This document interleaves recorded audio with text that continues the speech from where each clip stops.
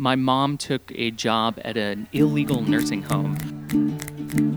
She's blue, she's not breathing, and she's in the snow. My 52-year-old ass, lifted up in ways I never thought possible. Long story short. All right. Long story short, past lives. Hello. I'm super nervous. Just so you guys know, can you guys give me a clap or something?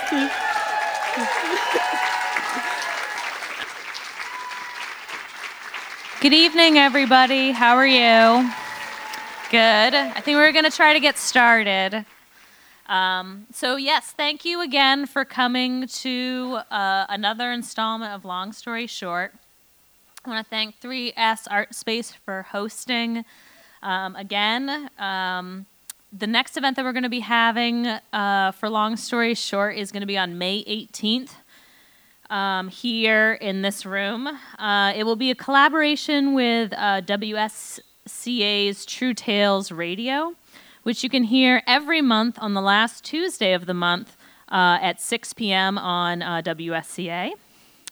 This event will feature some of our regular storytellers, including Debbie Kane, Kathy Wolf, and Michael Boularice, who many of you know as Kung Fu Mike.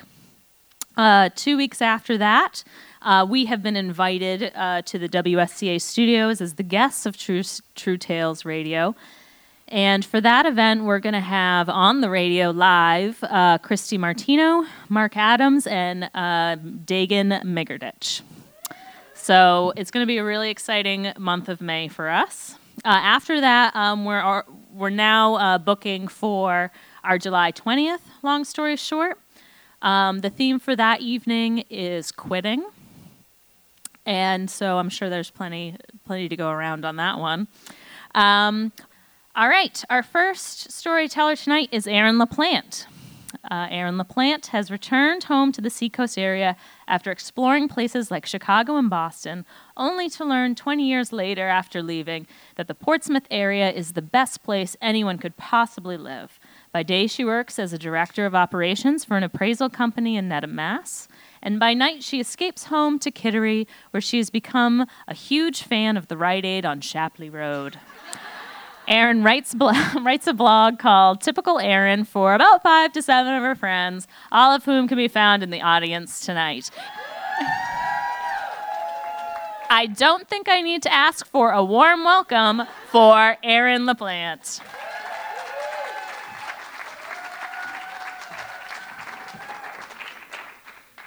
Hello. I am super nervous. Just so you guys know, can you guys give me a clap or something? Okay. The theme is past lives. You guys know this. In my past life, I was clumsy and prone to mishaps and just sort of surrounded by chaos on a regular basis. When I was in 6th grade, I grew up in a really small town, Berlin, New Hampshire, which for those of you who don't know is like Canada. So I went to a really small middle school, and on one side of the school there was a 5th and 6th grade, and on the other side was a 7th and 8th grade. And it was connected by our gym. And in 5th and 6th grade, we were in the world of having one teacher all day. And the 7th and 8th graders had, periods where they switched every class. It was fancy to us 5th and 6th graders. And they were cooler in general. They had better clothes than we did, and they were in real relationships. So one day, my friend Crystal and I were walking from the 5th and 6th grade side to the 7th and 8th grade side. And when you came into the gym, at the top of the stairs, there were probably 15 or 20 stairs. We were walking in, and the 8th grade boys were at the end of one of their periods. And they were standing at the bottom of the stairs. And they were all really good looking. Brad Pitt, George Clooney type men. At the time, I was probably thinking Jordan Knight or Kirk Cameron, but really, really good looking boys. So, and I remember thinking I had to look good, walking down the stairs. So I took the first step, and then I turned to Crystal to talk to her, just because I thought that would make me look cooler. And I skipped a step, and my foot landed on the next step down, and then my body started landing on the next step, and then I just kind of somersaulted down the steps, and I landed in a heap at the bottom at the feet of all the really hot 8th grade boys. And if anybody had missed it, Miss Lawton, the gym teacher who was clear across the way, was running, being like, "Are you okay, Erin?" So, sometimes when I think about my earliest memory, that is what I think about. Not because it was my earliest memory, I was in 6th grade, but it was the first time I remember being just completely mortified. And it just continued when I was 11, I started my period, and I only knew that because I was wearing white shorts in the middle of a water fight with the boys, and one of them asked why my shorts were pink. And when I was 13, the junior high principal came to the door of our class, and he held up this really nice suede coat, and hanging out of it was a maxi pad with wings. And I couldn't crouch down fast enough before Matt Watson pointed out that it was mine. And when I was 14, my parents decided to move us actually down here to Dover, New Hampshire. And moving from Berlin to Dover may as well be moving from Berlin to Manhattan. It was a huge culture shock for me. My first day of school, and you know, your first day of school, you wear your like solid outfit. I was wearing an off-white leotard, the ones that like buttoned, and light green jeans, and a vest with like a country scene on it. It had like a fence, and then some birds were flying, and then these mini cowboy boots, and I thought I looked fantastic. And I bought the whole thing for like $11.50 at Macy's, which is something I told anyone who would listen. So, you know, not totally cool. And in Berlin, I was in band. I've always been involved in music. And in Berlin, band was just like you were in band. It was no big deal. And in Dover, forgive me, George, band, my drum instructor is here tonight. Band was not cool. It was like instantly geek status. We had those, it was marching band, so you had those wool uniforms and like the hats with the feather. And I played flute in Berlin, and you couldn't play flute in marching band. You had to play piccolo. And I hated piccolo. So already being uncool, I decided to switch to bass drum. And in case anyone is unclear, that does not instantly shoot you to prom queen status. And when you're already sort of clumsy and you have to walk with a bass drum and marching band, I have no idea what I was thinking. And like the sort of cliche geek, I had a crush on one of the football players, which is so ridiculous. And he's finishing up a sentence at the Dover prison. True story. So it's okay, it worked out. But at the time, I would have died if he talked to me. I would have died if he would have acknowledged my existence at all. So we used to practice in the parking lot across from the high school, and we had to roll step. I'm not going to roll step for you guys, but I wasn't very good at it. So the only time my boyfriend, which is what I called him in my head, acknowledged my status is when I was like roll stepping, and he was driving by with a bunch of the football players at the same moment that I tripped over my bass drum and landed on it and then rolled to the side. And he beeped the horn and yelled out, "All right, LaPlante!" So, not good. And you know, it just sort of continued throughout my adult life. One time I was at a gas station in Dover, and I was cleaning out my car with one of those vacuums, and my dress got caught in the vacuum. So my ass was clear sight for everyone at the Mobile on the Run, and the employees had to come out and turn it off for me because I couldn't get it out. So And there's so many more. I'm not going to tell you more, but there's so many more. So each time one of these stories happened, it kind of built into this reputation that I created for myself. Because I tell these stories all the time. My friends that are here know all of the stories I just told you. And it just kind of morphed into my reputation for being a little chaotic. To the point that one time one of my friends was telling one of her friends, who to this day I have not met, about one of these stories. And in response, this random woman rolled her eyes and was like, "Typical Erin." So we joked about it so much. Each time something like this would happen, my friends and I would be like, "Typical Erin, you know me." And I think that's the woman I stuck to. And one of my friends, continually, every time I would tell her a story, she'd say, "You have to write it down. Like, you can't keep telling these stories. They're good stories. You got to write them down." To the point that, she didn't let up on me. She still has not let up on me. So I started writing a blog, and I call it Typical Erin. And in the beginning, it became somewhere that, I started to do it because I wanted to make people laugh. I wanted to make my 5 to 7 friends laugh. And it became this kind of therapeutic way for me to deal with these stories. But then the more I wrote, I realized I had wrote about all the embarrassing things. There's a lot of embarrassing things. There's 300 stories on my blog that are all just that content. But I wrote about all of these things, and then after I was sort of done writing these down, I just started writing about life in general, just what was going on in my life. And it wasn't always embarrassing, although a lot of it is, or not always chaotic or not mishaps. It was just life. And it's difficult because I'm very honest. Everything I just told you guys is very honest. So it's sometimes really difficult to hit publish when I'm going to write my blog.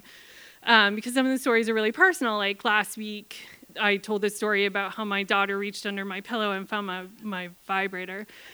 And she asked if it was a wine stopper. It does not look like a wine stopper, you guys. It doesn't. My poor daughter. And I write about yelling at the top of my lungs at that same daughter, cursing her existence in the same moments that I'm, picturing like I would die without her. And just, struggles with work and fights with my parents and falling in love and breaking up 25 times in the past year. And each time I would tell one of these stories, I'd connect with someone, whether it was one of my friends or someone that I didn't know all that well, I'd find some connection. My story would resonate with someone. And I found it so unbelievable because what I find, and you guys probably already know because you're smarter than me, but is that none of us are alone, which is so powerful. I think one of the most powerful things about storytelling, just that no matter what, someone somewhere is going through the same thing that you're going through, or someone is having the same thoughts that you are. And living in such a heavily disconnected world, I find that incredibly comforting. Someone has, tripped down 15 stairs and landed at Ryan McKay's feet in 6th grade. And, someone has tripped over themselves in the middle of the city and shown their naked ass to all of Chicago. And maybe not someone here, but someone's daughter has found their vibrator. But what I've also figured out through writing about these stories is that it's they're just moments. They don't define me. And I've let that girl, that crazy, chaotic mishap, totally uncool girl go. And realize that's not who I am. It doesn't define me at all. I am, I am all of those things. I'm imperfect, but that's not all I am. It's just a story to be told. So, that's it. Thank you.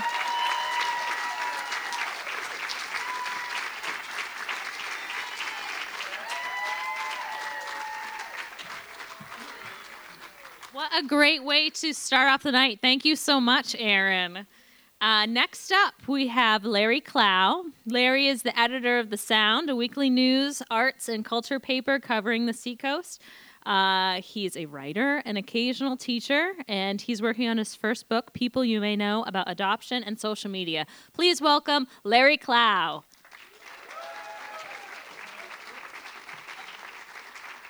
It's okay. I'm ready. I'm fine. So I want you to take a moment and picture this. It's 1997. It's a Friday night around Christmas time, and I'm 15 years old, and I am in the kitchen of a church basement in Manchester, New Hampshire, and I'm trying to put on a chicken costume. Except I can't really get the zipper on the back, and I'm like struggling with it. And then all of a sudden my mom comes into the kitchen. "Are you ready?" she says. "Or do you need help?" "Yes," I say. "I need some help." So she comes over and she zips up my costume. And she says, "All right, you know what to do, right? First, the DJ is going to start playing the music. And then you're going to go out and you're going to do the dance. You know how to do the dance, right?" And I look at her and I say, "Yes, I know how to do the chicken dance." And she says, "Well, I'm just asking. I'm making sure." She says, "So you do the dance, and then I start chasing you around, and then you come back in here." And I say, "All right, I know what to do." So she takes a step back and she just like looks at me. She's like, "Oh, you're so cute. They're gonna love you out there." And I grumble, "Yeah, okay."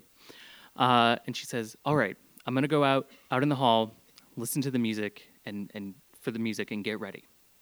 So she goes out, and here I am in a chicken costume, and I'm surrounded in this kitchen by these platters of finger sandwiches and mini meatballs and all of this food, and I'm trying to amp myself up to go out and entertain this crowd of like 40 smartly dressed senior citizens who are in the hall sitting at tables. Except I don't really have a lot of time to amp myself up for this because the DJ has impeccable timing and the immortal opening notes of the chicken dance begin to play. So I take a deep breath and I burst through the door. And all of these old people, about a dozen tables worth of old people start going wild. As wild as like a bunch of old people who've been eating mini hot dogs for 2 hours can really go. And they're cheering and they're clapping, and I'm coming out and I'm like dancing, sort of. I'm kind of doing the chicken dance, but I'm also doing the twist in this weird way. And I'm sort of like hopping around and everyone's laughing. And my grandmother, who's at a table near the front of the room, she starts shouting. She goes, "Go, honey bun, go, honey bun, yeah!" And she's shouting in the same way that she shouts at the TV when she's watching pro wrestling.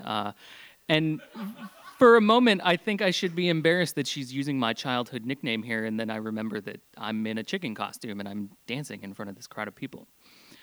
And so I look over, and then my mom starts joining in, and she goes to the buffet table and she picks up a serving spoon, and then she starts chasing me around.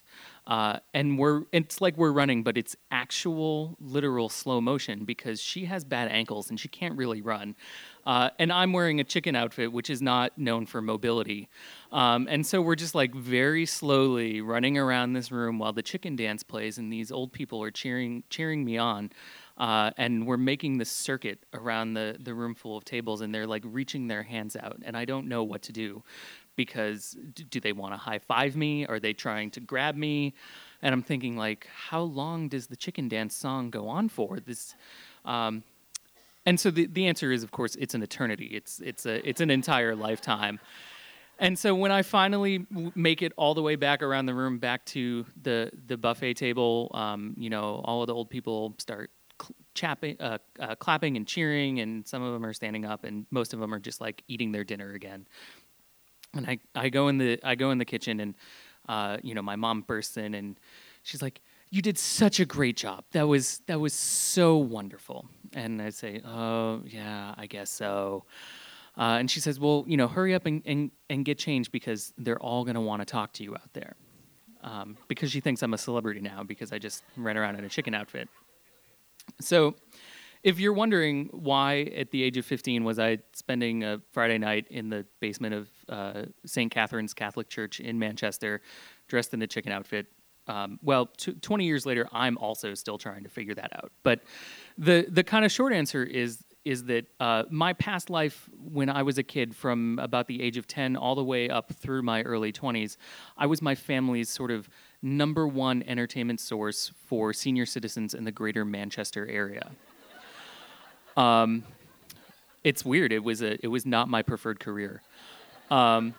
So the way it happened, it was this sort of very perfect geriatric storm that started when I was 10. That year, my grandfather, who had been retired, he got tired of being retired. He'd only been retired for like 5 years, and he started a small travel junket business. And his business was ferrying these busloads of senior citizens to fabulous Las Vegas, Nevada, and beautiful Branson, Missouri.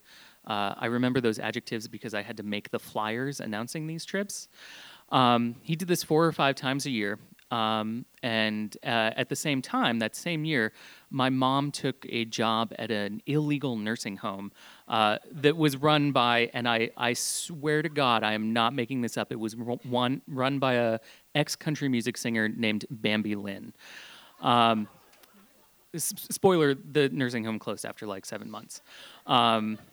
But anyway, my mother and my grandfather were kind of the dominant figures in our family. And because they had that, they shared the philosophy that, the family that does everything together will stay together forever in some kind of like psychotic, terrible death spiral. The rest of the family was roped into doing all of these activities with them. And so my father and my grandmother and I all helped out with the trips to Las Vegas and Branson. My father and I were going to the nursing homes that my mom worked at all the time. At least once a week, usually like 3 or 4 times a week. So much so that like everyone there knew exactly who we were. So this was sort of our family business. Our family business was hanging out with old people all the time. And I was my family's most valuable employee. You probably can't tell now, but when I was a kid, when I was little, I was like the sort of kid that old people love. I was a little bit shorter. I had really curly hair. I don't have it anymore, thank God. I was short. I was chubby. I had these, big cheeks that, are just perfect for pinching. I was just irresistible. For old people, just for old people. Like, that's it. Like, I'm not complimenting myself. And so that's how I wound up, on school vacations instead of hanging out with my friends or, going to Florida or, the Grand Canyon or any of those other places where you take a kid who's on vacation. I would be in Las Vegas with like 40 of my closest 65 and over friends on a tour bus going to the Topless show. And like pretending that I really didn't care about the Topless show, while also being like, I really care about this Topless show. And on the, and it's why instead of going home after school in the afternoons and doing my homework like every other kid that I knew was doing, my mom would pick me up and take me to the nursing home with her, and I'd just have to make friends with old people and play cribbage and hang out and read a book or, watch, a 80-year-old guy with Alzheimer's like punch a nurse's aide. That sort of thing. Like wholesome stuff. And so this is what I did. I did this for, probably about 10 years or so, from the time I was 10 up until my early 20s. It's how I wound up dressed in a chicken costume at a Christmas party my grandfather was hosting for his customers. It's how pretty much every Christmas from the age of 18 to 22, I was always putting a Santa outfit on and handing out presents at the nursing home, and like pretending that I was Santa Claus, and then like showing up later out of my costume and being like, "What do you mean Santa was here? I totally missed him." And it's how I wound up, calling bingo every Tuesday night for the entirety of my middle school years. So when you're a kid and a teenager, even an hour can feel like a lifetime. And so doing this for so long, it felt like multiple lifetimes. Like I lived, a whole 60 years while I was doing it. And luckily, during that time, I learned a lot of valuable lessons.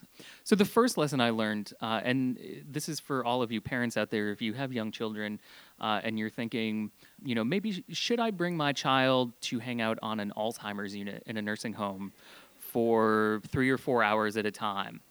The answer is no. Don't do that. Please don't do that. I'm struggling to find the word. What is it? Traumatizing. It's traumatizing. You just see all kinds of stuff you can't unsee. One of the weirdest sort of experiences I had was when I was 13. It was the middle of the summer. I was there at the nursing home. I was visiting my mom because that's what we did in our spare time. Like, when my dad and I had nothing to do on a summer day, like it wasn't like, let's go swimming, let's go play baseball. It was like, let's go see your mom down at the nursing home. And I show up, and my mom loved to show me off to the residents. That was her thing. And so I come in, and she says, "I got to show you off to one of my new residents." And I'm thinking, all right, here we go. And I'm like stealing myself for this. And so she drags me in to this woman's room. It's the middle of the afternoon, but it's really dark outside because there's a storm coming. It looks apocalyptic out there. And the room looks kind of like, a horror movie-ish. It's very dark. There's an old lady under a blanket. The TV's on, but the sound isn't on. I think that she's sleeping, but I can't really tell. And outside, these ominous clouds are rolling in. And so this woman is asleep, and at first I think, oh, thank God she's asleep. I'm not going to have to talk to her or anything. But, that never really deterred my mom. So she pushes me over to the side of the bed, and she grabs my hand, and she grabs the old lady's hand. We'll call her Marie. And she forces us into, this handshake. And she leans over on the side of the bed, and she says, "Marie, this is my son Larry. Isn't he so cute?" And she's kind of shout whispering this. And at first I think Marie agrees that I am very adorable because her eyes pop open. But instead of looking at me, she just kind of stares straight ahead through me. And suddenly her grip tightens. And in a voice that can only be described as right out of a horror movie, rather Exorcist-esque, she says, "What a nice boy. He'll never marry." And then she just lets go of my hand, her eyes close, and that's it. Visit over. Visit over. So traumatizing. That's one thing. Having that kind of level of interaction at a young age, very traumatizing.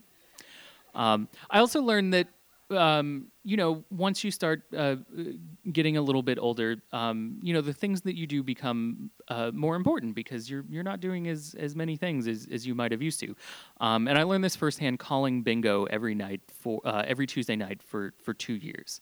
And this was a serious kind of almost professional bingo operation.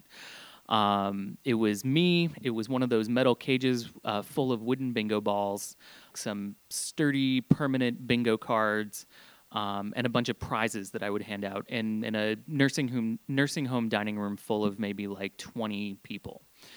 And so they took bingo very seriously there. And the most serious of all of the bingo players was this French-Canadian woman named Cecile, who was in a wheelchair, and I would go to her room every Tuesday night, wheel her into bingo, set her up with her cards, start calling the game. And she was very intense about bingo. She would start every game by heckling me. I'd start calling the numbers like B52, B52. And then from the front of the room, I would hear, "You're not saying it loud enough." By the middle of the game, she would start accusing me of purposefully not calling her numbers as if I had some kind of bingo conspiracy against her. And then by the end of the night, as I was wheeling her back to her room, she would, kind of grudgingly admit "Oh, you are kind of a nice boy." And I was like, "Oh, thanks, I guess." And so the third lesson that I learned, although I didn't really learn it until many years later, was that at the same time that I was spending most of my waking hours, hanging out in nursing homes and on these, very long trips to Las Vegas and Branson, I was terrible at being a kid. Like, I was just bad at it. I did not relate to any of the other kids that I was hanging out with. They were all watching MTV and they were memorizing, the new Snoop Dogg album and, all of this other stuff. And I was like, I don't understand. Like, shouldn't we be listening to the adult contemporary station? Like what about Amy Grant? And like, I definitely wasn't. I was pseudo watching MTV. My mom. I knew enough from the conversations I overheard between my mom and my grandparents that like I definitely shouldn't be watching MTV. So what I would do is I would put the channel on, but I would turn it on mute and I would watch it for less than a minute, which I worked out in my head was like, I'm not watching it then. Like, that doesn't count. Like, once you go past a minute and if the sound is on, then you're technically watching it. So I can't do that. But I was just bad at being a kid. I couldn't relate. I was more comfortable like eating dinner like at 4 p.m. and complaining about a lot of stuff, which I still do. I'm really good at complaining. And pushing wheelchairs and learning how to like change an oxygen tank in 30 seconds, which I was also really good at. I was the only kid in like 8th grade who was like on April vacation carrying an oxygen tank on his shoulder through a casino in Las Vegas and trying not to like die of embarrassment. So it wasn't all bad, but it wasn't all that great either. And so for every Christmas that I was in a Santa suit and I was handing out presents or putting on a chicken costume and doing some kind of stupid dance, there were all of the times that I would have to kind of like dodge the weird, lecherous old priest who was always going on the trips that my grandfather booked, and I was always kind of like trying to just avoid being in the room with him at the same time, and that sort of thing. And for every night that I called bingo, even though it was pleasant, although definitely it was mandatory and I had to do it, and it was not my choice or voluntary. There were all of the afternoons I spent hanging out on the Alzheimer's ward and just kind of watching people slowly fade away. So I like to think that as I got a little bit older, I got younger in a way. I spent a lot of my 20s partying really hard, this kind of like drunken reaction to all of those years of, pseudo senior citizenhood that I had earlier in my life.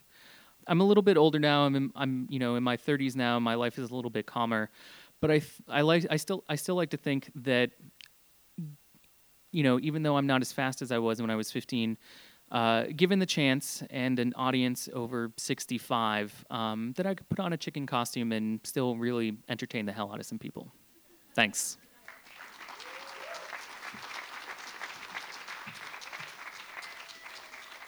Thanks again for Larry for being so flexible. All right, I'm back in the zone. All right. Next up, we have Rachel Forrest. Rachel is a journalist, author, and online content creator. She's a food writer and a restaurant reviewer for the Portsmouth Herald, contributing editor for EatDrinkLucky.com, and ghostwrites other people's stories. She lives in Exeter, New Hampshire, but also in Austin, Texas, with the guy she first met in 1983, a dog, some cats, and a parrot. Please welcome Rachel Forrest.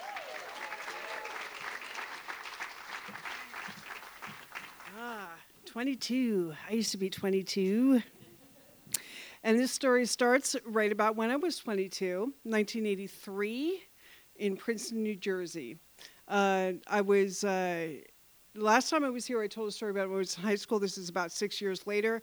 I had gone to college for about 2 years, and this kind of Tony liberal arts college in Oberlin, Ohio, and I ran out of money. So I went back home, went to Princeton, New Jersey, and I was working in a little luncheonette on Nassau Street in Princeton to pay off my debt so I could get my transcripts to go to another school. Eventually that became Rutgers University.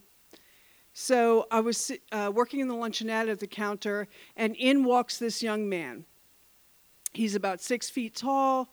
He's rail thin, about 110, 120 pounds.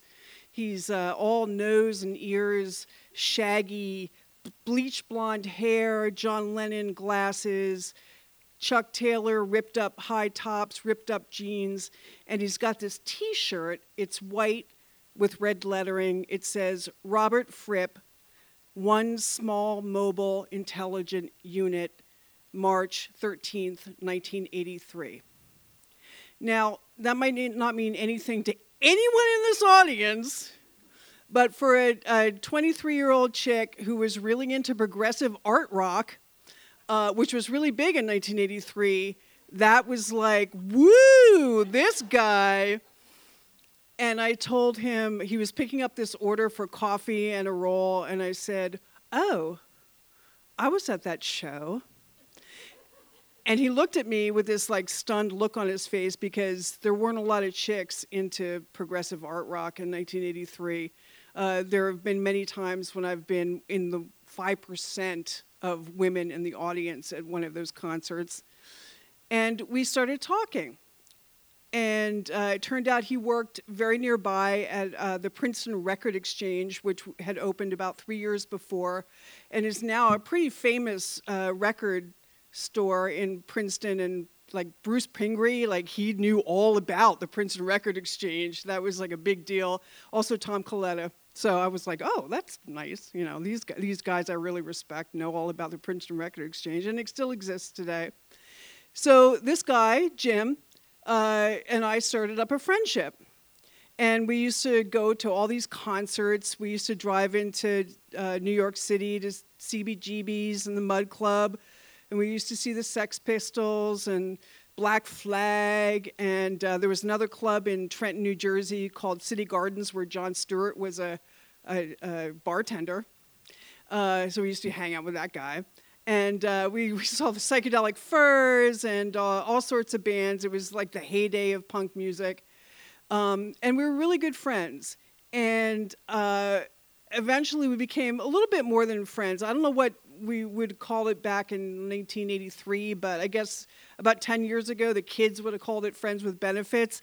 I remember the first time I went to his apartment near Princeton, and he had this little bunny rabbit that was jumping around his apartment. The bunny rabbit's name was Shithead, and it like, you know, it was a really cool rabbit. It just like went to the bathroom in this litter box just like a cat. And so the first time I went to his apartment, Jim like ran up to me and he showed me this contract that he had made. It was a celibacy contract. And he said he like vowed to himself he was going to remain celibate for 5 years. And I was like 23 years old and feeling really powerful from the women's lib movement that my mom had, you know, like really helped out. Thanks, Mom. And the thought bubble over my head was like, yeah, okay, celibacy contract. Yeah, you could maybe want to tear that up right about now. And we started this great friendship, and you know, with benefits.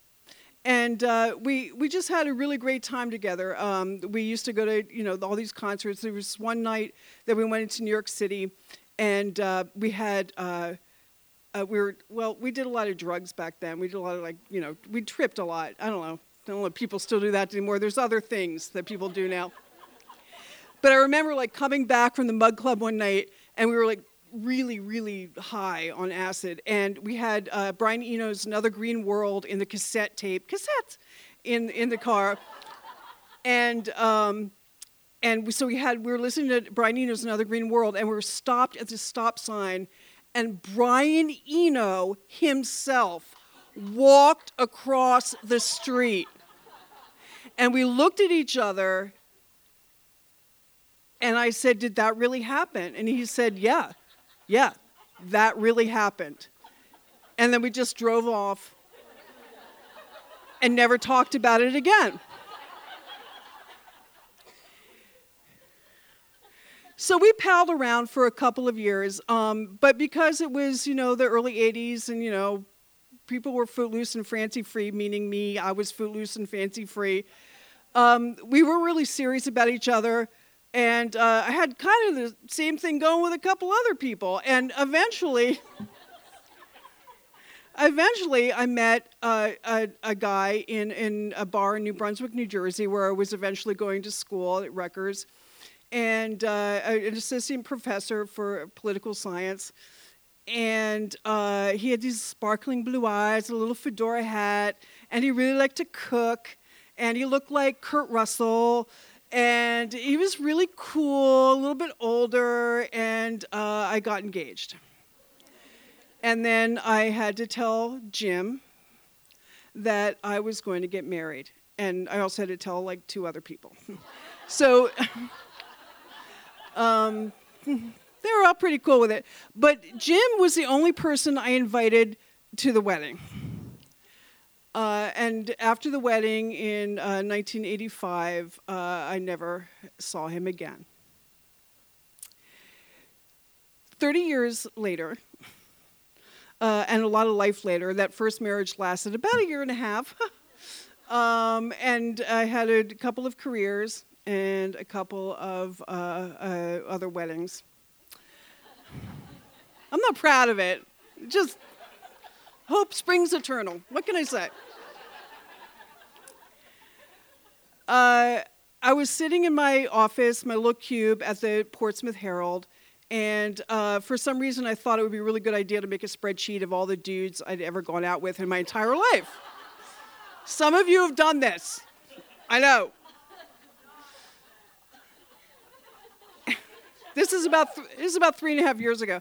And I'm writing all these names down, and I get to Jim Chivaroli, and I'm like, oh, whatever happened to him? And which I did with about 10 other names.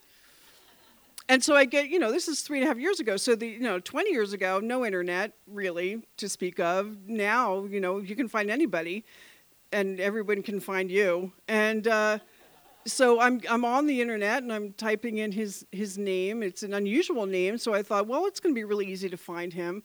Look on Facebook and Twitter and LinkedIn and just the general Google, and I cannot find him at all. I cannot find his name. He's got a really unusual name. It's Chivaroli. It's an Italian name. It starts with CH.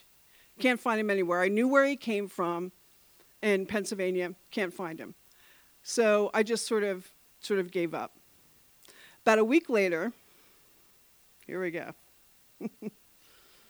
About a week later, after 30 years, and I couldn't find him, I get this email. Hello, Rachel. How are you? I haven't seen you in about 1,000,000 years and haven't found you on the Learnin' box. I thought I'd send an email. It's Jim from way back in our Jersey days. Yep, Jim Chivaroli's still alive and kicking. I've always wondered what became of you, and there you are. I'm still about the same, hopefully a little smarter, definitely a little older. Some things are hard to avoid. I live in Austin, have been tattooing as an alleged professional for 20 years or so, and am as out there as you would imagine. I hope the years have been kind to you and would love to hear from you. All the best, Jim. That's so sweet.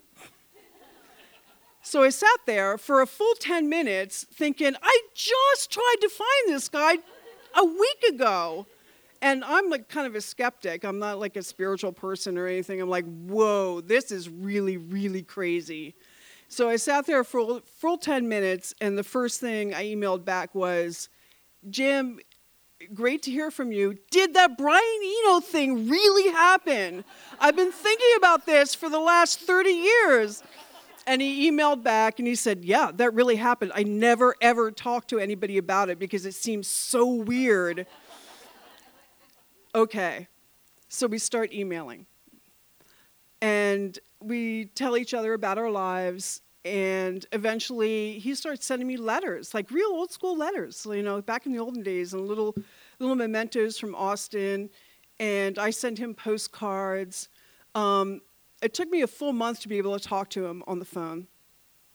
I was really nervous for some reason, because I knew I had broken his heart. In the back of my mind, it was never really talked about, but I knew there was something had gone wrong, mostly my behavior, that had gone wrong. And it took me about a month to be able to say, all right, I'm going to talk to you on the phone. At the Portsmouth Herald, there was this little room, and Jen Stevens sure remembers this room. It was a little room with a phone in it that we used to go into to do private, interviews. And I don't know what people did. Did people really do like interviews in there? I don't know. So I would go in. So eventually I said, all right, I'm gonna call you on the phone. And I went into this little room, and we talked on the phone for the first time. And it was just like this voice from 30 years ago was exactly the voice that I had remembered. And we started speaking on the phone, and that was in November of 2012. And after that, you know, it would just sort of start to escalate. I made a commitment eventually to go and visit him in Austin, but I made it 4 months from our first phone call because he hadn't seen me for 30 years. I was 30 years older and 50 pounds heavier, and I'm thinking, oh, I'm not the same person. You know, I had all those vanity feelings. You know, I'm not the same person. He's going to think I'm, you know, I'm not. He has this buildup in his head of who I am. So I'm sure my coworkers at the time remember this. I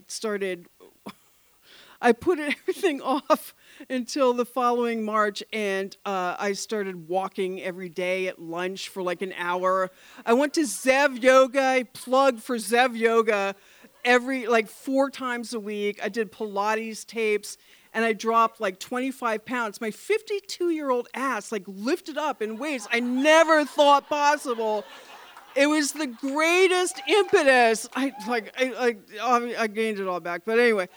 It was the greatest impetus, you know, to really get in shape, because I knew in my heart I'm going to take my clothes off in front of a guy I've not seen in 30 years. This is not going to be good.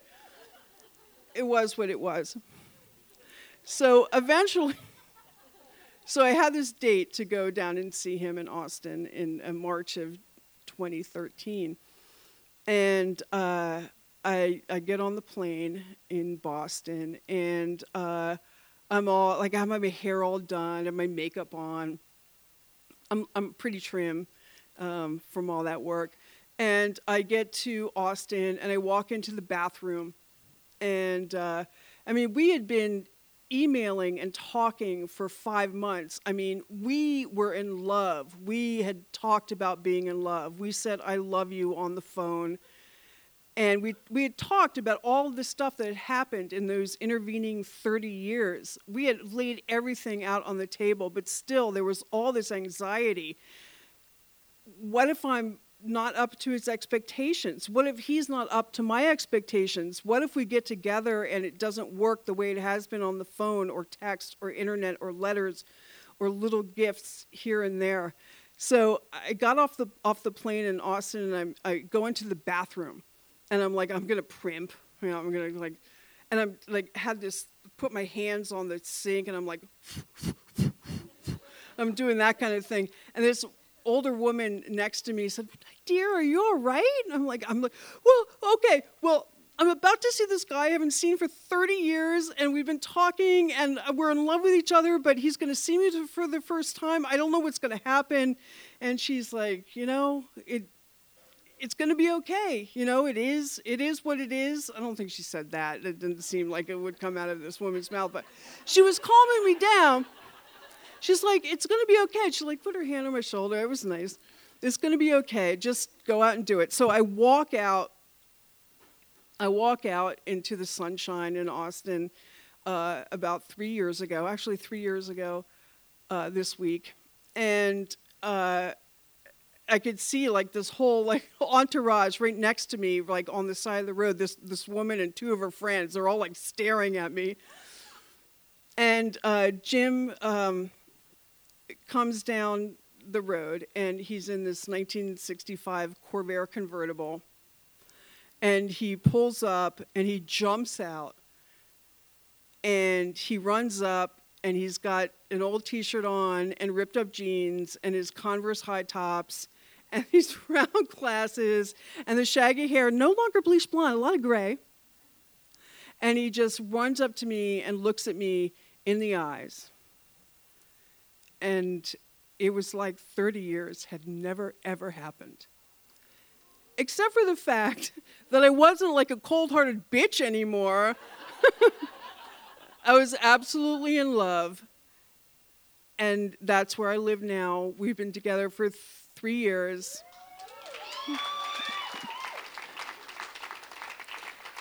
And he still has a T-shirt that he wore the day that I met him. And he still has a glass that he stole from my wedding. So all you women or men looking for love, think back to all the people that you knew in the past, because those might be the people who make your future.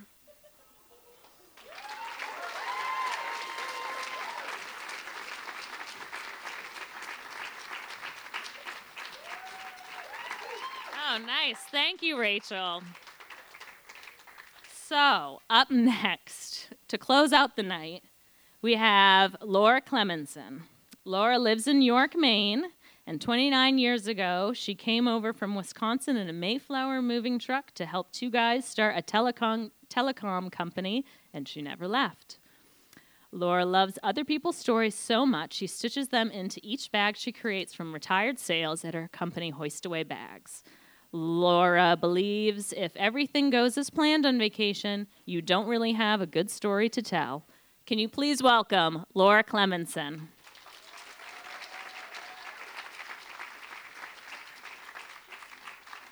Yep, can't see any of you out there. It's perfect. So I was thinking you can't see anybody, just so you know. So if you all leave, I'll have no idea.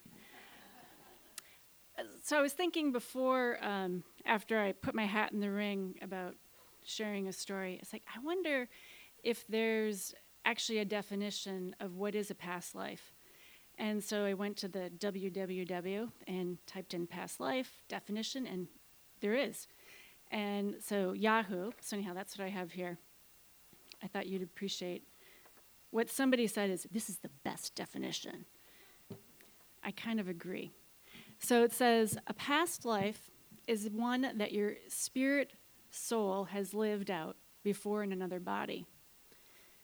Once the previous body dies, your spirit leaves that body, keeping the knowledge and lessons you learned in that life, and takes them with it into another life, like this one. Although most people do not have an active memory of past lives, there are clues that they are there. Things like knowing that you should not do something or how to do something, but you have never had any experience with said things.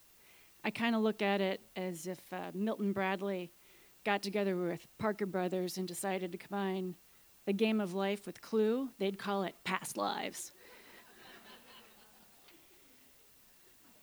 And I think some clues are more obvious than others.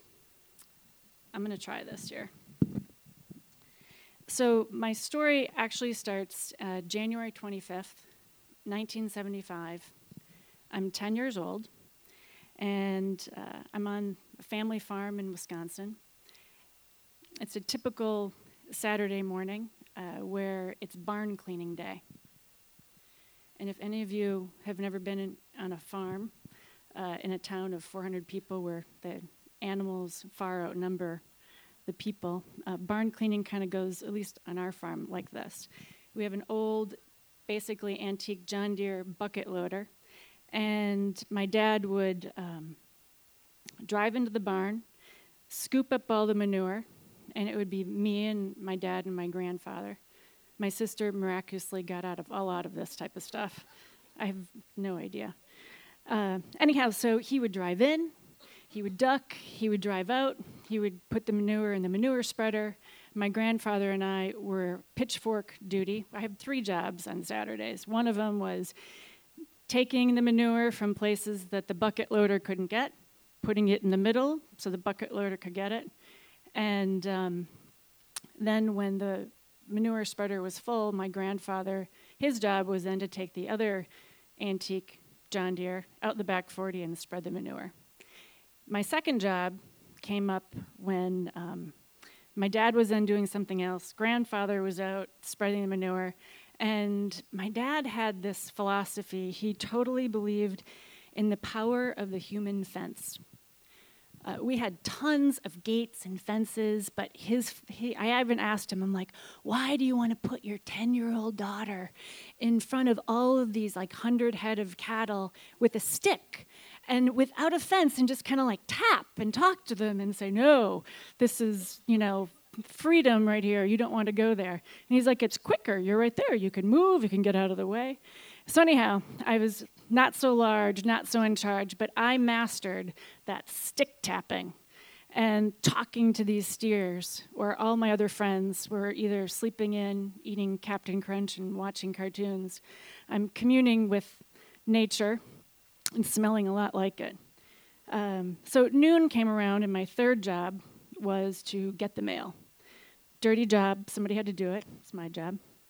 So the way our farm was set up is the barn was about a football field away from the road. Our house was over there, and you could see it from the barn. My grandparents' house was on the other direction, but you couldn't see it. And in between was this gravel road. And before that was corn cribs, an abandoned pig pen, gas tanks. So anyhow, we're breaking down for taking a break for lunch, and bundled up, walked up this gravel drive, and past the corn cribs, past the pig pen, and I'm walking, and I hear, stop, turn around, and go home. Now I'm 10. I'm a good Catholic girl. I look around. My grandfather isn't there. My dad's not there. Somebody's talking to me. And I'm like, okay. So I kind of like take another step forward, and the voice says, stop, turn around, go home. And so instead of doing exactly that, I stopped, I turned around, and I went back into the barn, and I told my dad, I'm not going to get the mail. I'm going to let you get that, and I'm going to go home. And he's like, okay. I was like, it's all weird. So I go home, having lunch, and about 10 minutes later, my dad comes in, very distraught, yelling at my mom. And he's like, Carol, quick, call the ambulance, dial 911. Mom is outside, his mother, my grandmother. She's blue, she's not breathing, and she's in the snow. And I'm sitting there eating my lunch. And I'm thinking, I was very sad to know that something horrible happened to my grandmother. But I remember that voice, and I'm like, holy crap. Whatever that was, it was really direct, and it was protecting me from having that experience to find my grandmother, because I would have. And what was more important is I didn't completely follow the directions, is stop, turn around, go home. I went back into the barn. So my dad actually got the mail, as opposed to having his dad find his wife dead outside. Kind of heavy. I know are you all still out there? All right. So fast forward, 10 years later, it's 1985. I'm almost 21, junior in college, UW Oshkosh, and I just swore off all men. Don't remember why. Seemed like a good idea. And I just remember pontificating to myself, done, not going to look at any boys, didn't care. Got a phone call from my friend Roberta, and she's like, hey, you want to go out? It's Friday night. I'm like, sure. So we go to this bar, and we run into this guy who she had this mad crush on. His name is Hank, and his roommate, Mark. And I know what you're thinking, and you're right. Thank you, Rachel, for making this easier for me. So 36 hours later, we spent all that time together. And I know that this is a judgment-free zone because of Rachel's story. Thank you. He was most adorable. He was an artist. He cooked for me. We looked through art books. We talked serious things. And Sunday rolled around, and back to reality. He had to go to work, and we said goodbye. And I walked long walk of shame, days later. Oh, my goodness. Anyhow, I walked back to my apartment and decided, for some weird reason, I was going to pack up all my dirty laundry and drive an hour and a half to do laundry at my parents' house. I've never done that before. Gas was a lot cheaper back then. So anyhow, packed up all my laundry in my little Toyota Celica, driving down the highway, cranking the radio, and I hear these words. I'd say voices, but you already know I hear voices. So I hear words that say, "I taste Mark's kiss." I go turn the radio off. The clock is right there, and it's 2 o'clock. And I was like, okay. I don't say stuff like that. And kind of like look around, wait a little bit. And I was like, I don't hear anything else. Turn the radio back on, drive home, do my laundry, come back. Now it's 10 o'clock at night. And I'm thinking, I will never see this boy ever again. I blew it. And 10:30, the phone rings, and it's Mark. And we're talking for, I don't know, half an hour. And he says to me, he's like, I have something really weird to tell you about that happened to me today, but I don't want you to hang up. I'm like, okay. I'm like, what could have happened to you that's really weird that I'd hang up? So I'm like, what is that? And he said, well, when I was at work today, I tasted your kiss. I'm like, now I'm not hanging up, but I'm not saying anything. And I'm like, what time? And he's like, 2 o'clock. I go, how do you know it's 2 o'clock? He said, I looked at the clock. He said, why do you ask me what time it was? I go, because that happened to me at 2 o'clock. When he said that, I'm thinking to myself, oh my God, I have kissed so many boys. This has never happened before. And I don't speak like that, and I must marry him. So neither of us are saying anything. Neither of us are hanging up. And this is kind of what happened next. 7 months later, we get engaged. 8 months later, we get married. 6 years later, we welcome our baby girl. And 6 years after that, we're divorced. And this is what I know about what has progressed over time. And again, going back to clues. When I was young, things were very direct. Stop, turn around, go home. Over the period of time that I was married, there was it was a tumultuous relationship, but there were a lot of really intense clues of things that had happened. And like, okay, I still need to be with this guy, and this is really hard. So when we got divorced, about a year after that, I'm like, Mark, we didn't get married to get divorced, but I don't think we were meant to be together till death do us part. I think there's something about us coming together to actually have this amazing human being. And I think that was our job. So I hope that as time goes by, I get a little bit better. There's been a bunch of those types of things in the past that were really clear that I'm like, yeah, I know better. And I really kind of wish that I had listened to those clues a little differently. But I think that's all part of the process. So anyhow, thank you.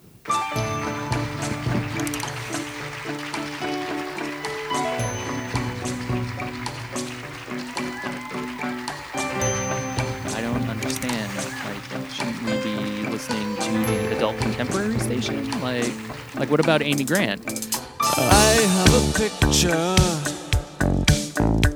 pinned to my wall, an image of you and of me, and we're laughing with love at it all. Look at our life now, all tattered and torn.